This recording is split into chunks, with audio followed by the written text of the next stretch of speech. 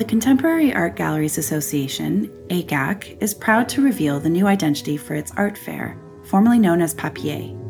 Now entitled Plural, the fair will welcome over 45 galleries from 8 Canadian cities, bringing them to Montreal. Running from April 21st to 23rd, Plural will celebrate the best of Canadian contemporary art. The fair brings together a plurality of voices from across the country, elevating art market practices through a rigorous selection of galleries and presenting thoughtfully chosen artists and artworks. Plural fosters the discovery of new voices and forms of expression in leading contemporary art and cultivates a sense of collectivity within the Canadian art community. Visit agac.ca for more information and to plan your visit in April.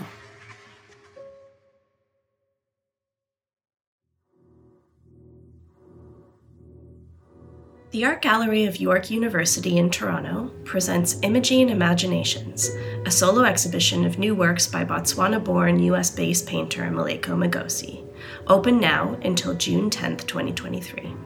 Imaging Imaginations debuts a body of multi-panel paintings and prints examining the role images play in shaping individual and collective processes of self-determination. Magosi skillfully integrates figurative painting with material specific to his generation's coming of age in Southern Africa. Come see Maleko Magosi, Imaging Imaginations before it closes on June 10th. To learn more, visit the gallery website at agyu.art. AGYU is located at York University's Keele campus, and admission is always free.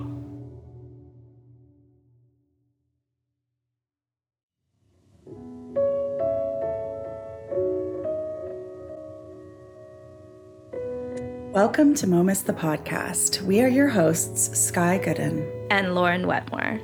Welcome to Season 6, Episode 1, Indeed. Where it is going to be Skye and I, because we wanted to introduce you to what we're doing with this season and also have an opportunity to speak with Skye Goodden closely. Lean in.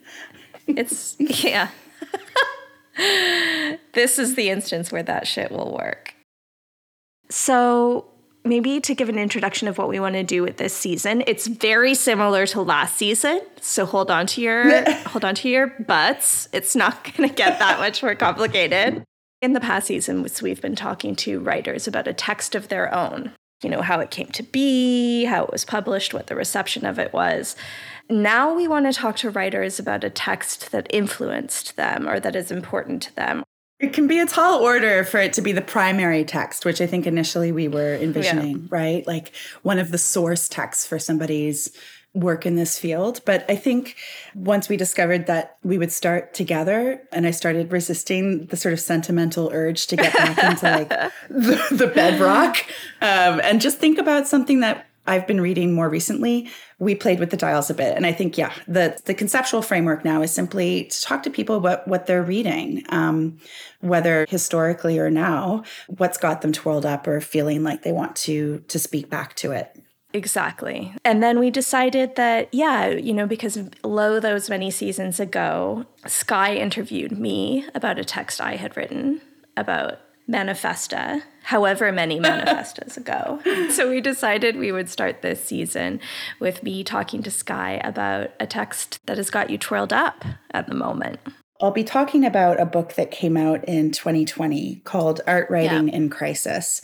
And just to situate us in sort of why this and why now, I was giving a talk a couple weeks ago that I had to prepare for, which I'm not used to preparing for talks with any real concentration. I like to throw a thing together on the morning of, but in this case, ASL and all the rest does require some sort of sketch to be laid out. And so I got into some reading. Oh, American Sign Language, right? It's so that interpreters can be sort of well-versed in what you're going to talk about before they are there to interpret. Oh, I'm sorry. Of course I know what ASL is. Was there an interpreter at your talk?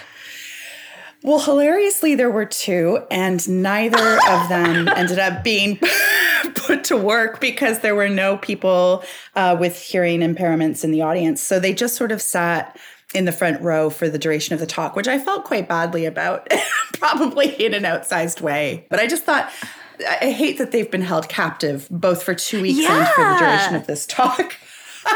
Yeah. On a very niche topic, but hey.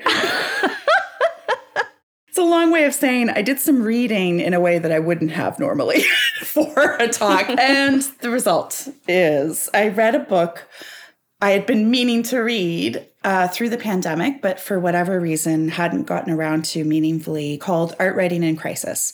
It's a collection of essays co-edited by Brad Haylock and Megan Patty.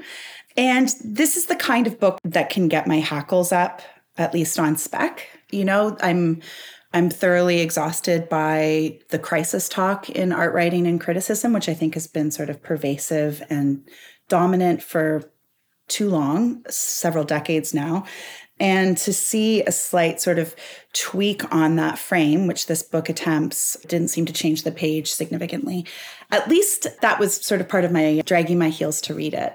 But as we'll maybe get into today, there are a few essays in this book in particular that changed my mind on a few things and helped sort of rotate me forward in some of the thinking I want to be doing around the future of art criticism. Yeah, I think this is a good book. I love that consideration. You've given this a few years. You've been sitting with it for a minute. And I'll say it. I'll say it out loud. This is a good book. Talk to me about some of your first impressions. Like, I want to know, did you go in with your hackles raised at all? Yes, of course. I mean, it's this very pristine white book, Sternberg Press. Yeah. The second it was in my bag, it had schmutz all over it. Of course, It's got all of the names you love to hate. We've got who do we got here? Boris Groys.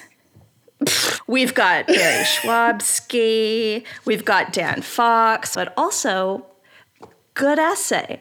Again, I'll say it. Great essay. Great essay, man. We have to roll this back for a second because I think we're starting out with the shared presumption that our audience is also rolling their eyes at some of these names. Do you mean that it's a bit of a love to hate because they're so ubiquitous, they're so known as bylines? Yes, but I do think that the thing that this book very clearly does is it weights it on the other end, right? There are a lot of people from a lot of different places coming at this from a lot of different directions. There are some really, really great contributors. Maddie Clark doing a deep dive on the situation of decolonization, quote unquote, in Australian institutions.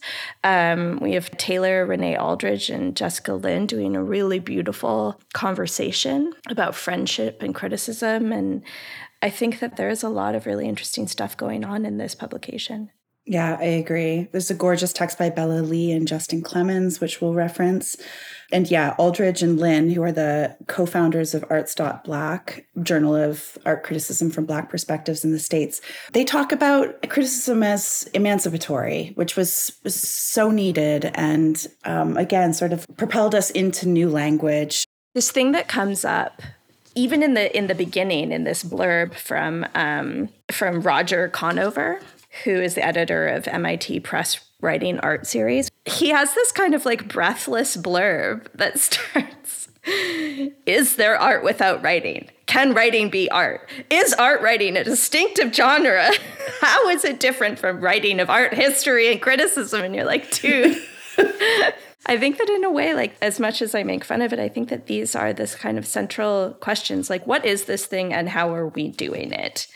And the way that we get sort of each text trying to position itself around what it's actually writing about, and how from there we get this multifaceted view of a really kind of frenetically misunderstood even from within field of writing.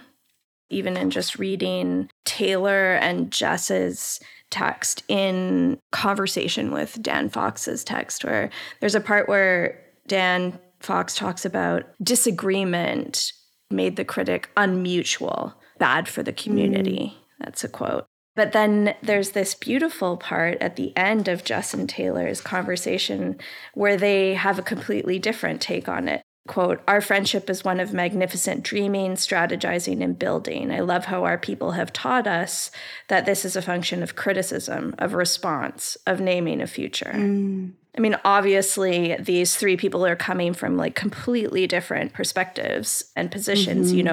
Jess says very specifically, like, we're talking about criticism or art writing outside of a dominant culture, whereas arguably, I think Dan Fox, or at least Fries, was the dominant culture for much of like recent history. And so these are very different ways of thinking about what it actually means to critically engage.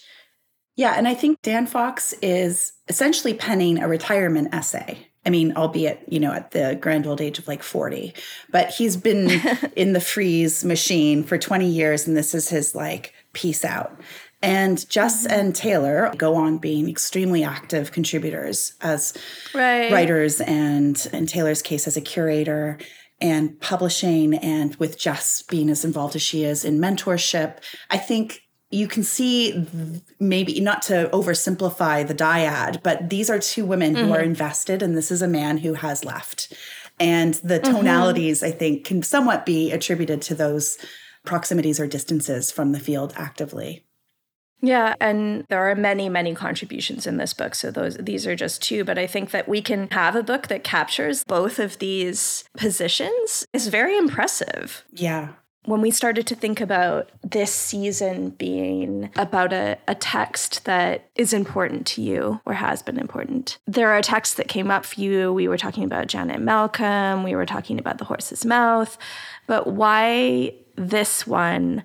How did it contribute to this sort of talk that you were giving, and how have you continued to think about it after that talk?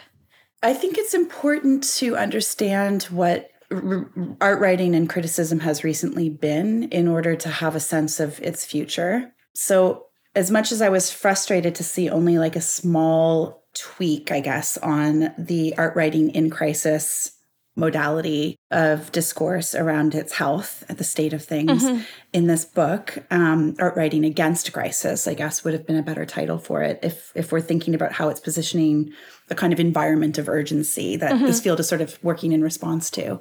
But I guess despite that quibble, I found myself so seen by a lot of these texts in terms of how I've been trying to move the needle of this conversation forward, even within our personal like circle of collaborators and friends, and have rarely seen it estimated with any sense of futurity in the public discourse. I'll say that very recently, the New York Times put out yet another piece that sort of bemoaned the state of the field, right? So that there are mainstream media glimpses of attention on how things are going, and they're almost always fatalistic. I will say, too, within the context of Canada, which, I was giving my talk in Toronto for context, this is a conversation of like special urgency here because we've lost Canadian Art Magazine within the last 3 years. And it is more or less all that gallerists want to talk about with me when I'm doing my rounds in cities that I don't call home. We seem to be sort of most comfortable eulogizing and emphasizing the kind of why can't we have nice things of our work. And I'm here to say, listen, we're working so frequently, at least at Momus, with emerging talent, and we're seeing publications be borne out on the other side of our residencies by some really vital contributors to the field. And I would so much prefer that the conversation move in those directions. I agree. I mean, this conversation is ever present. Like, I remember you shared with me this Moose article by Travis Jepson that came out last year that was called Object Oriented Towards a Regeneration of Art Criticism as Literary Practice. The funny thing about that essay was that as much as it's trying to like reorient art criticism, the footnote is like, this essay owes a tremendous debt to James Elkins, who is this kind of like, granddaddy of this idea of art criticism being hand-wringing. Yeah. Elkins and Raphael Rubinstein are, I think, the two granddaddies of hand-wringing around the state of criticism, both of whom have published books in the early to mid-aughts. I think Elkins' State of Art Criticism came out in 2005. And that was, jointly authored, arguably. It was a series of essays and transcriptions from roundtables in which mostly older white men were arguing with one another about the source of their disregard by, a perceived disappeared audience.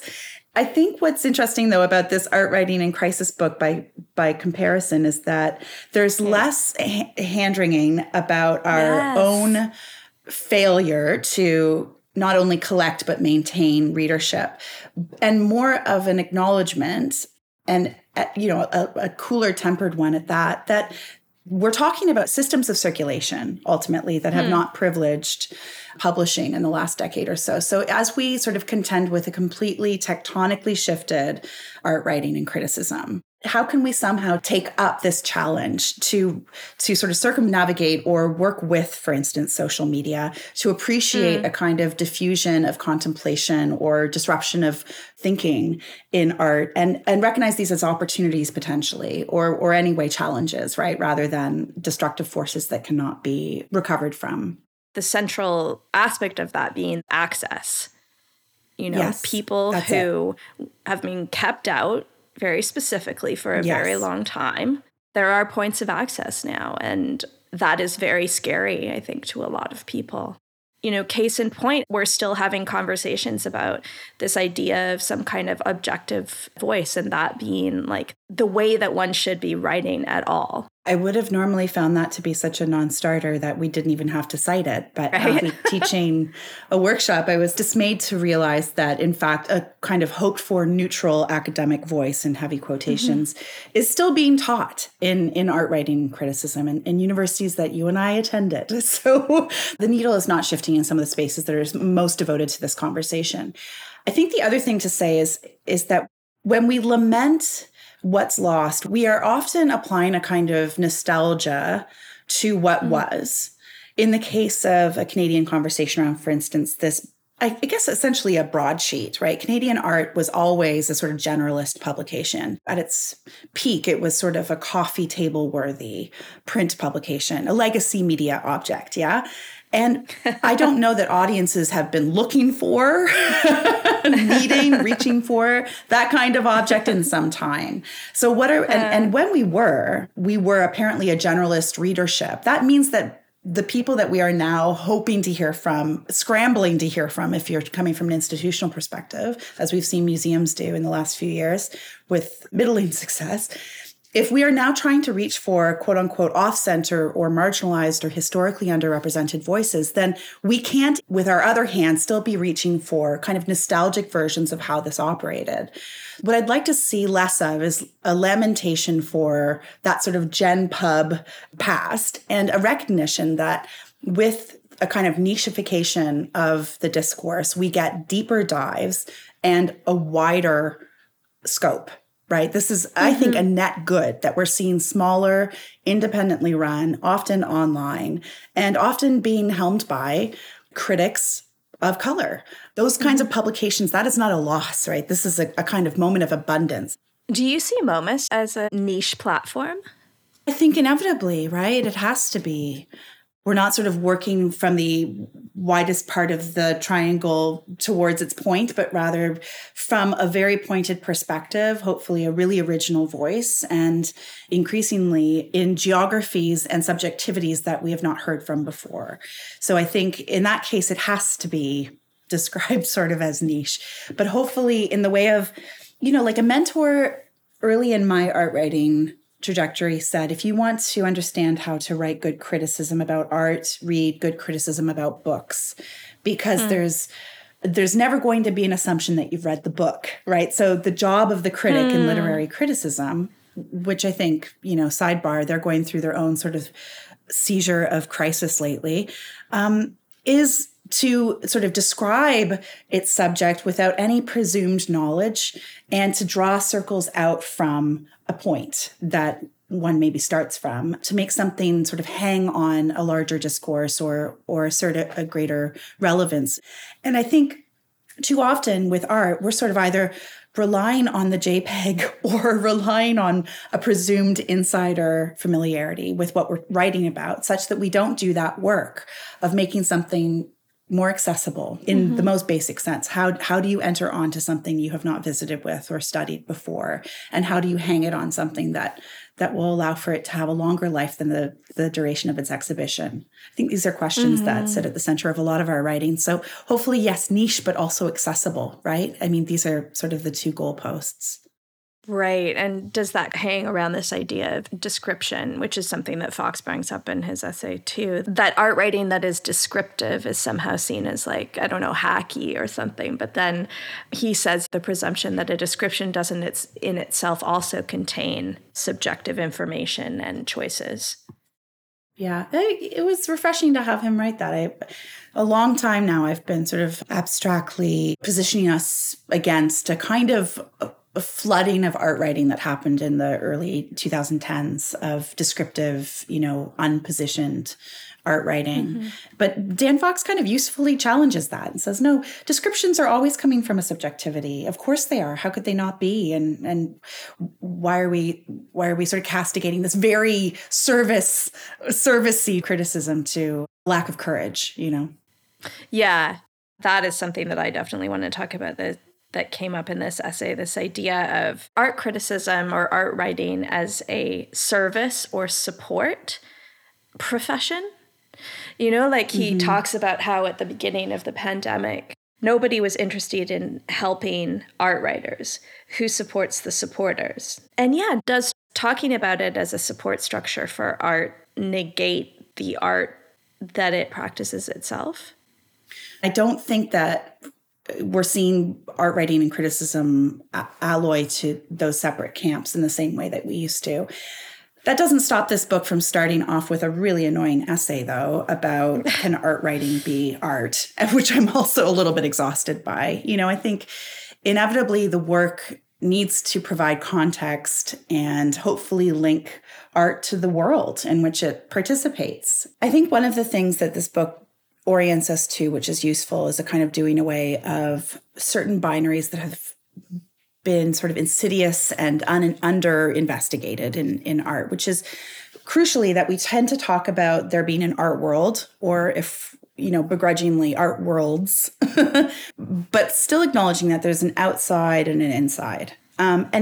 Much as I'm a huge defender of art requiring its own lexicon and having its own histories and contexts that are deserving of understanding before one launches in, I think at the same time, there's a kind of generosity to sentence structure and argumentation that can bring and, in fact, invite readers along that online publishing is actually particularly well suited to do, right? Whether that's because hyperlinks produce a kind of buttress of knowledge formation for invested readers, or because we can see conversations sort of happening and triangulating among other publications and social media platforms much more easily. It's not uncommon in contemporary criticism that you'll see people linking out to tweets or other sort of more discursive and generative platforms where conversation actually roils from.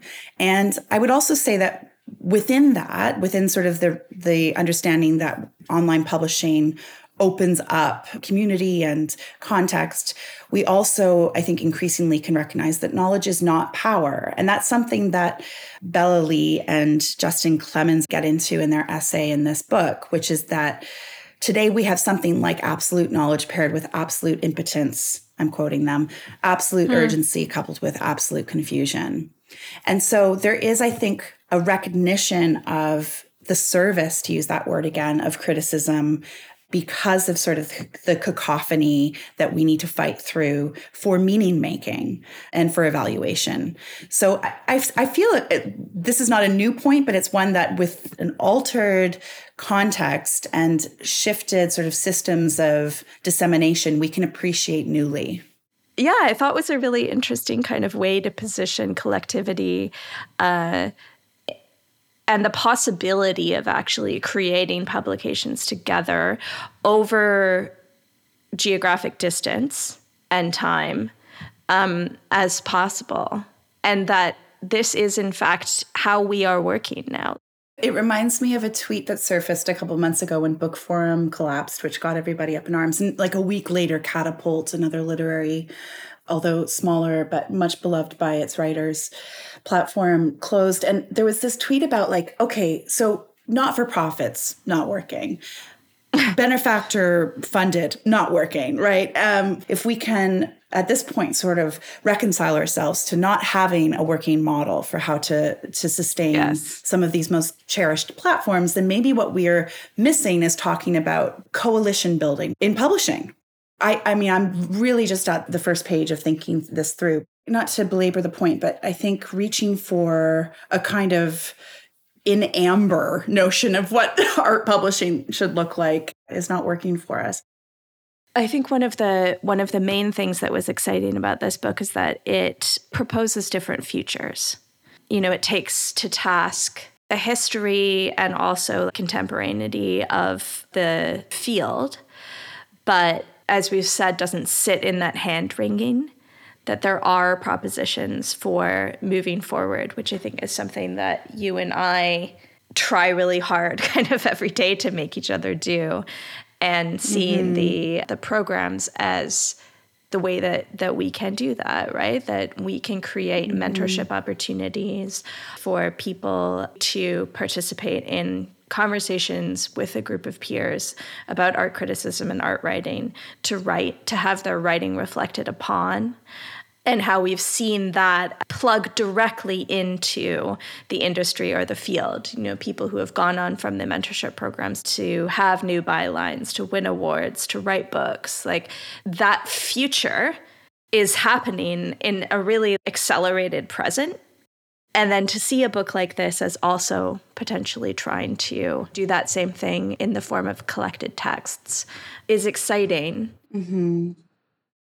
So I was trying to get to this earlier, and I think I kind of got pulled off my point, but I just want to kind of close this loop around the outside versus the inside, quote unquote. I think one of the most useful interventions in this book is, again, this essay by Bella Lee and Justin Clemens, who talk about, you know, for instance, Janet Malcolm, the great kind of conceit of her famous 41 False Starts, this essay about David Sowell that she penned in the early 90s. And her objection, right, which she writes into the essay was, I'm not in the art world. You've got the wrong person. When David Sowell was approaching her to do this piece. And him saying, no, that's exactly why I want you. We need outside eyes. So Bella Lee and Justin Clemens get into this notion of like, what does an outside, quote unquote, seer achieve for us in the quote unquote inside? And why is this, you know, increasingly, or at least I think there was sort of maybe 5 years there where it seemed quite the thing to do, right? Bring in sort of somebody from an adjacent field in which they might be deeply invested, science or I can't think of any other fields, and like sort of graft over. Talk about being siloed on the inside. Jesus. Science. What do people do? What do other people do? But yeah, and that there's a kind of, there's an upholding of the binary of inside and outside when you do that, as much as there's a disruption of it. I wonder like how you see that changing based on who is participating in these critiques now. Maddie Clark does like a concentrated piece around this 2016 biennial of Sydney and how there was a kind of remit in a workshop to think about the future. This was a quote unquote future in which art had been stripped of everything we've known it to be identified by, and like, how do we go from there? And Maddie does a good job of like restraining themselves in talking about this and not doing a demonstrable eye roll. But I found myself frustrated by this being like the necessary sort of shuttling forward that we do, which is we don't talk about the present. We don't talk about things that are percolating and exciting. We just go straight to, in a world where art doesn't exist. Yeah, because at the same time, we're always having this question about like, at no time more than now is art of central importance. It's like the cognitive dissonance is pronounced. That's exactly it. Yeah, Yeah, so this kind of like forever shunting us forward through the pipeline of the present to this like obscure, deserted wasteland of a future in which we have to redefine the terms by which art functions is a bit like putting a ticking hand grenade in the hands of the next generation and saying, deal with it, right? And maybe only from a place of explosion can we rebuild. And that is not the act of generosity you're describing it to be, right? Which is that we ruin what we have and then ask for, completely unnurtured recipients to somehow craft a solution from what's been demolished. And I would prefer, I guess, to locate us in like a near present tense when we're talking about what's good rather than this forever deferring to the future, what it can be, right? We'll call it like a, in the French way, like a present imperfect, let's say. If that isn't the title of this episode, I don't know what is. So on that note, I do want to kind of point us to some of the exciting critics and publishers that we've seen emerge in recent years, and some of the platforms that are, if not new, then doing some of the most exciting work lately. Yes, please. So in recent seasons, Burnaway in the American South is doing a lot of heavy lifting and exciting publishing. Guts, which is an Indigenous-led and owned publication online here in Canada, has emerged. The Pantograph Punch, also Indigenous-led. Reissue, which is based out of Vancouver and looking at the West Coast, not just Canadian, but California all the way down Turtle Island. And I think redefining sort of a geographical focus or regionalism in that way. Magazine, also Indigenous-led, which Maddie Clark, who we've been citing, is one of the publishers of, if I'm not mistaken. A Shade Colder, which is out of Estonia. There's also Silverfish, one of our residents, Dallas Fellini, started in Toronto. Femme Art Review. Absolutely. Runway Journal is interesting in the way that they're talking about the cultural field at large. Also, Eugene Yu-Nam Chung, who's one of the shortlisted fellows from last year. They run Decolonial Hacker, which is a new kind of media configuration, not just a platform for art writing. And there's also Nothing Personal, which is based out of Glasgow and doing some really deep study, art writing, publishing. Quite a few others that we could name. So yeah, I feel like this is a really energized space. I think one of the most strident takeaways for me in the last few seasons, even just alone, in especially watching some smaller literary titles fall away, like Catapult and Astra. There was this tweet by a writer, Rachel Verona Coates, which I will quote here, that really felt resonant to the project of Momus and also so many others who are working in sort of more niche, quote unquote, publishing spaces right now. She wrote, "We owe new writers, especially new writers without family money or connections or head-turning academic affiliations, places to submit their work and be taken seriously. We owe them resources that demystify the tricky ways of media." And Catapult has been one such resource, but of course there are many others that we've just nodded to. I think it's also important to remember when we are producing kind of hagiographies right now around recently deceased critics like Peter Sheldon and Dave Hickey. A lot of this writing, I think, necessarily and importantly points to long dead platforms that hosted their writing at the start. And they're usually sort of these hothouse indie pubs like Village Voice or lesser known things that Dave Hickey published to on the West Coast that gave credence to editorial support, most crucially, and a kind of freedom to writers who were trying to change the form and succeeded in doing so with that support. So I think this is where my intention is lying right now is we don't know what this, forever portended future of art criticism will look like without giving great resource, time, and support to those who are writing right now. There you go. It's interesting because this season is going to be about talking to writers, and we've been talking to you as a publisher, but you do also write. And one of the fixtures of this season is going to be doing these rapid fire questions. So I want to turn to that, if you can put your writer hat on now. I have not been writing much in the last 3 years or 4 even, but I'm happy to try to get myself back into that headspace. Okay. Do you like writing? Yes. I don't like anticipating writing, but once I'm doing it, I'm well and good. It's like swimming, you know, ooh, who wants to get cold and wet? But once you're there, you love the feeling. Yeah. Once you're past your genitals. I don't think that carries over so easily, metaphorically, unless you write in a way that I need to hear about. Well, for another episode. What is the last thing you wrote that you feel good about? Lately, I've been taking a lot of pleasure in longer emails. And I'm not sure that that's the answer you're looking for, but I can only somehow locate my writerly urge in corresponding with friends. And by tricking myself into writing them, I can often sort of like come upon new thinking. And by the end of it, oftentimes be really thrilled with the sort of skill of the email itself. So yeah, I've been taking pleasure in that. And what is the last thing that you read that you feel good about? Oh my God. This piece of criticism by Patricia Lockwood, which I sent you last night. I don't know if you got to read. I haven't, but tell me all about it. Well, this is a bit of a confession because I've for a long time been a big fan of John Updike's, which I gather is hugely unpopular and probably embarrassing.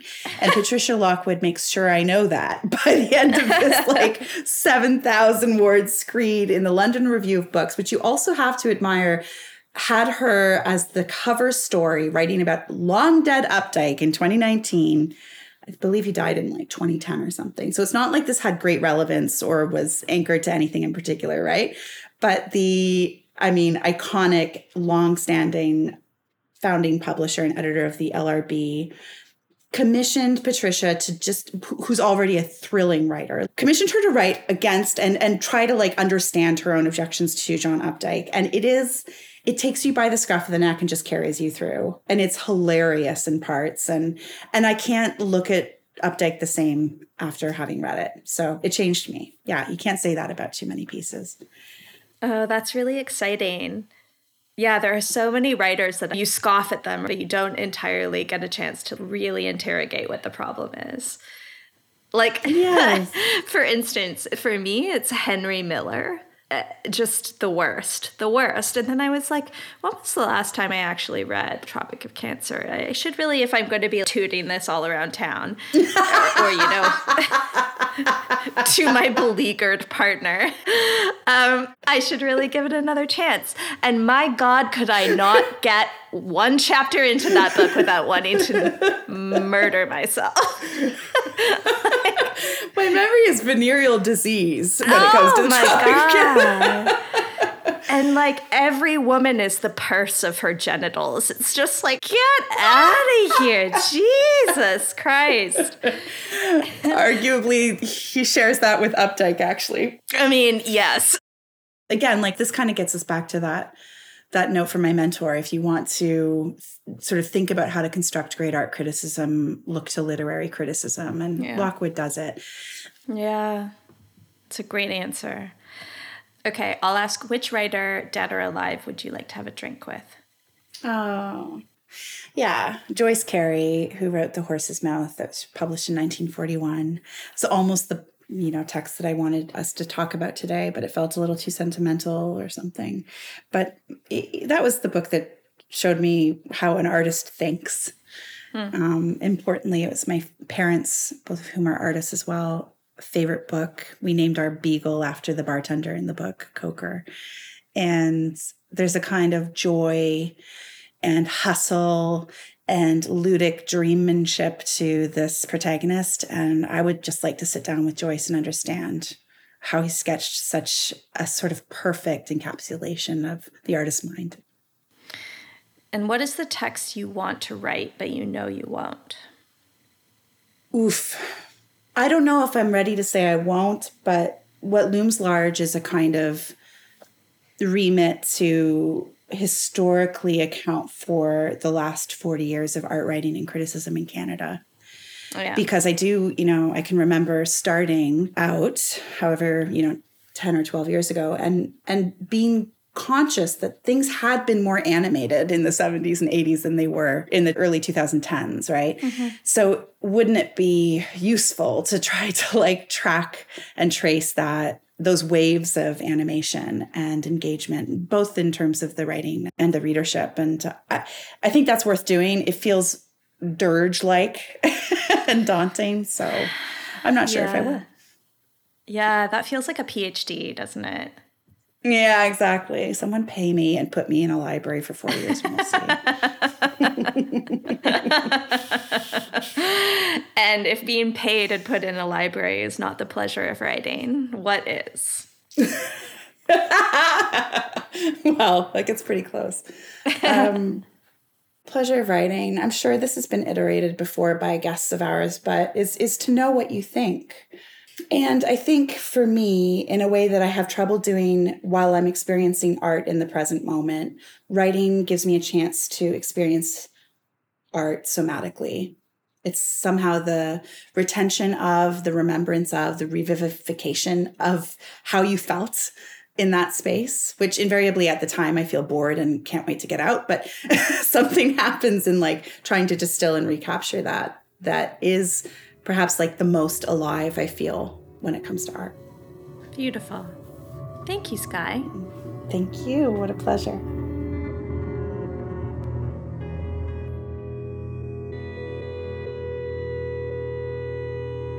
Momus the podcast is edited by Jacob Irish.